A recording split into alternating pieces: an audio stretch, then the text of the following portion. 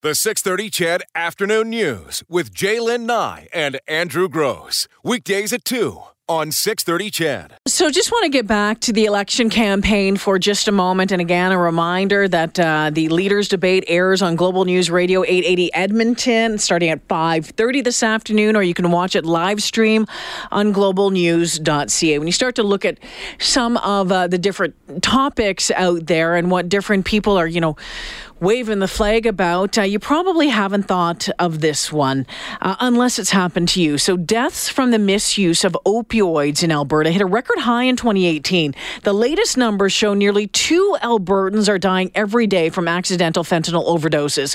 Now, last year, Alberta Health says 582 people died from fentanyl overdoses between January 1st and November 11th. The year before, 463 people died. Now, 2 Alberta groups are calling on whatever party forms the next provincial government. It must take immediate and decisive action to address the epidemic.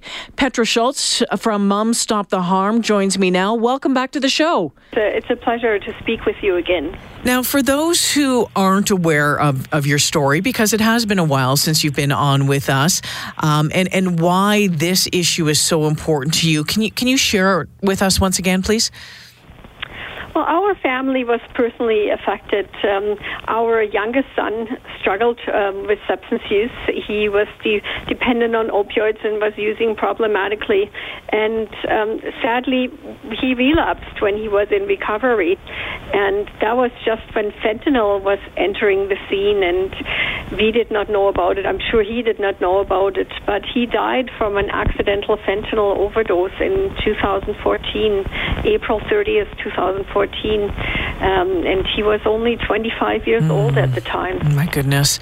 And we're seeing the rate of these accidental overdoses continue. In the intro I talked about was last year, 582 people died from fentanyl overdoses between January 1st and November 11th.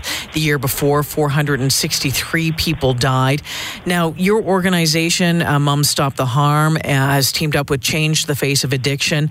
You're saying right now, as we head to the polls, as we're in the middle of this campaign, that the opioid crisis must be a priority for our next premier. What do you want to see done?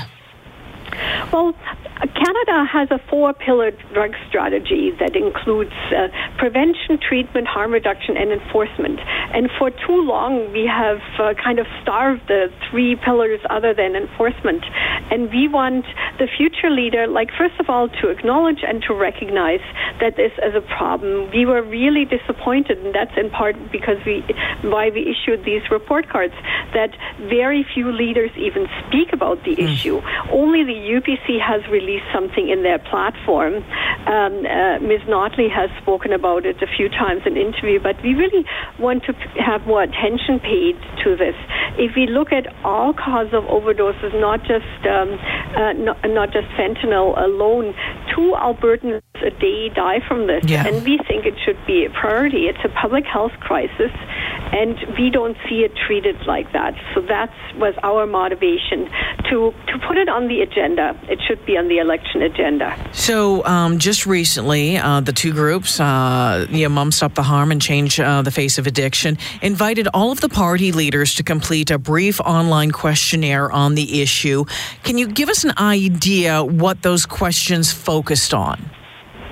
Well, the questions, for example, they focused on the leaders understanding that this is the magnitude of the crisis, that this is unprecedented, and then that they see it as a public health and not a criminal justice issue. We looked at their approach to harm reduction, such as naloxone distribution and supervised consumption services. We want to see support and investment in that. And also to see if whatever strategies they propose are based on scientific evidence, and that they take a measured approach, that we're really a health-focused approach. and look at as well as at the greater picture.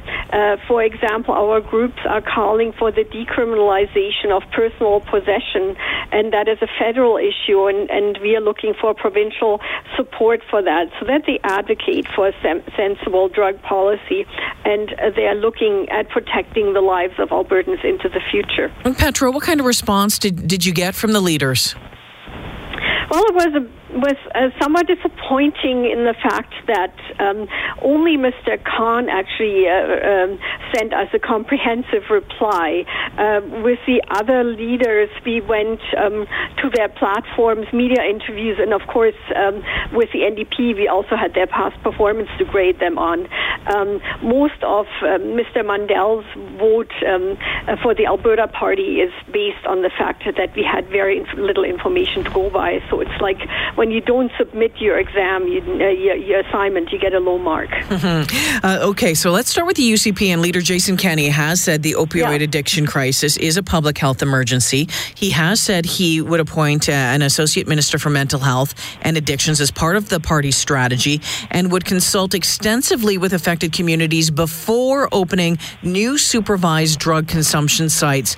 Tell me the good and the bad of the Kenney plan and the overall grade. The good about the Kenney plan is, for one thing, he has a plan, and he spoke about it, and it's part of their platform. We were very pleased to see that. However, what is in the platform, and not just what he said, but also what his past track record is, we didn't see a strong support for harm reduction and around supervised consumption. For example, he said he would take a socioeconomic analysis even of existing sites, and these sites went through rigorous planning and assessment with the federal government to be approved. And a recent court challenge of some of the sites was not successful. So they have been evaluated and assessed, and they are also a health service. I don't think a socioeconomic analysis is appropriate when lives are at stake. The other point is that some of Mr. Kenney's investment that he's looking at abstinence-based and also faith-based treatment approaches. And while abstinence-based approaches might, like such as 12-step, might work with some forms of addiction, they are not proven to be effective when it comes to opioids. Actually, they're even dangerous. People are at a higher rate, a higher risk of overdosing after an abstinence-based treatment approach if they relapse because they don't have any tolerance anymore. So that is part of, also Mr. Kenney's focus is strong on the criminal justice end, on the enforcement end, and that just has not been proven to be effective. Even the Calgary police chief has said we can't arrest ourselves out of this problem. And if you look at the U.S., they have some of the stiffest penalties to drug charges, but they have higher overdose rates. So obviously, the solution to this crisis is not an enforcement. And investing in that area will further stigmatize people and drive them out underground. And when people use alone, that's when they die. Yeah, and so the overall grade for the UCP? He got a D-, Mr. Kenney. D-. The UCP got a D-. All right, let's move on to Rachel Notley and the NDP, the government in charge for the past 4 years. What has it done right and wrong, and the overall grade there? Well, what the NDP has done right, they have heavily invested in harm reduction. They have invested more than any other government previously, and that has made a big difference. We have seen more naloxone kits distributed that have saved countless lives, and we have also seen an expansion in supervised consumption services and in treatment. Where we were disappointed with the NDP is that the opioid crisis and the overdose crisis does not seem to be in their platform. We don't see any new announcements. We have only heard the leader of the NDP speak about that when she was asked by media. And we really think this should be in their platform, and we would want to see what the NDP's plan is if they were to form the next government. What would they do moving forward? So she has a grade of a B. And much of that is based not just on what they have done. Much of what they've done is good, but we are really disappointed that there isn't more of a focus in this election on this really important health crisis. Petra Schultz from Mum Stop the Harm joining me this afternoon. A questionnaire on the opioid crisis gone out to the party leaders. The only party leader to sit down and fill out the questionnaire was the Liberal leader, David Kahn, also receiving the highest grade. What do you like about what that party is proposing? Well, first of all, the attention to the issue, proposed investment of $150 million in mental health and addictions. Of course, one would have to see how and where this will exactly be invested. But he sees the overdose epidemic as a public health issue. He's clearly stated that. He's come out on public events.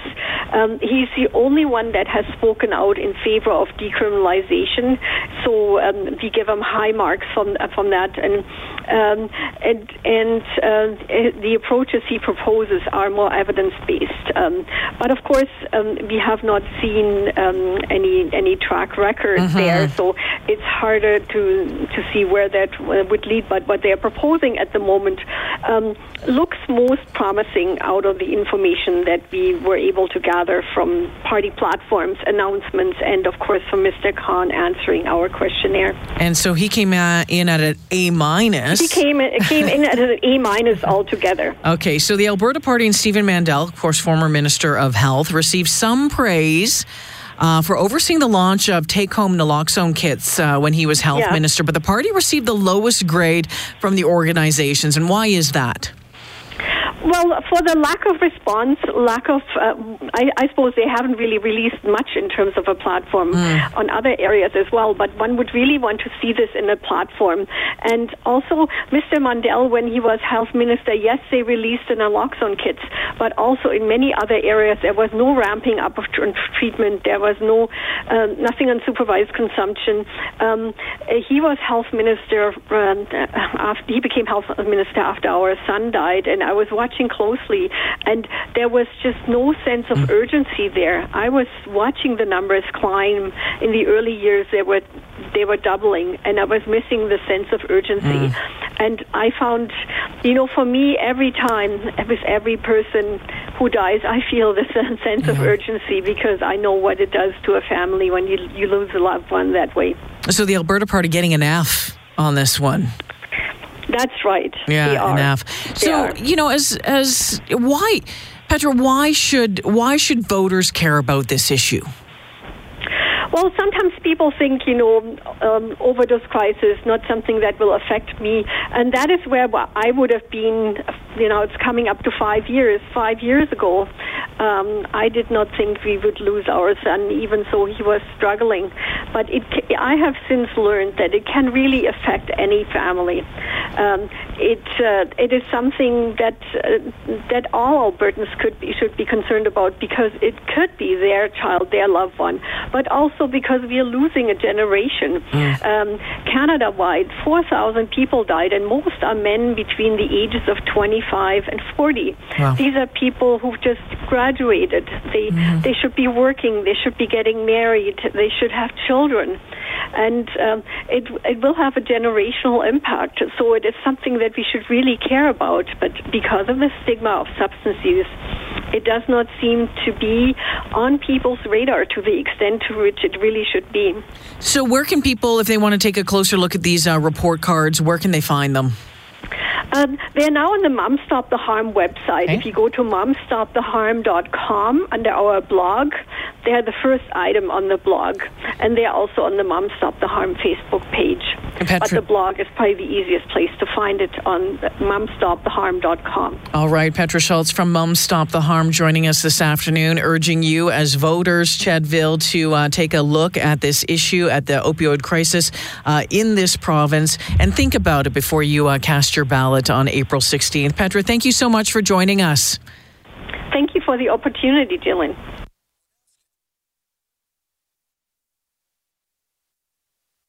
The 6:30 CHED Afternoon News with Jaylen Nye and Andrew Gross. Weekdays at 2 on 6:30 CHED.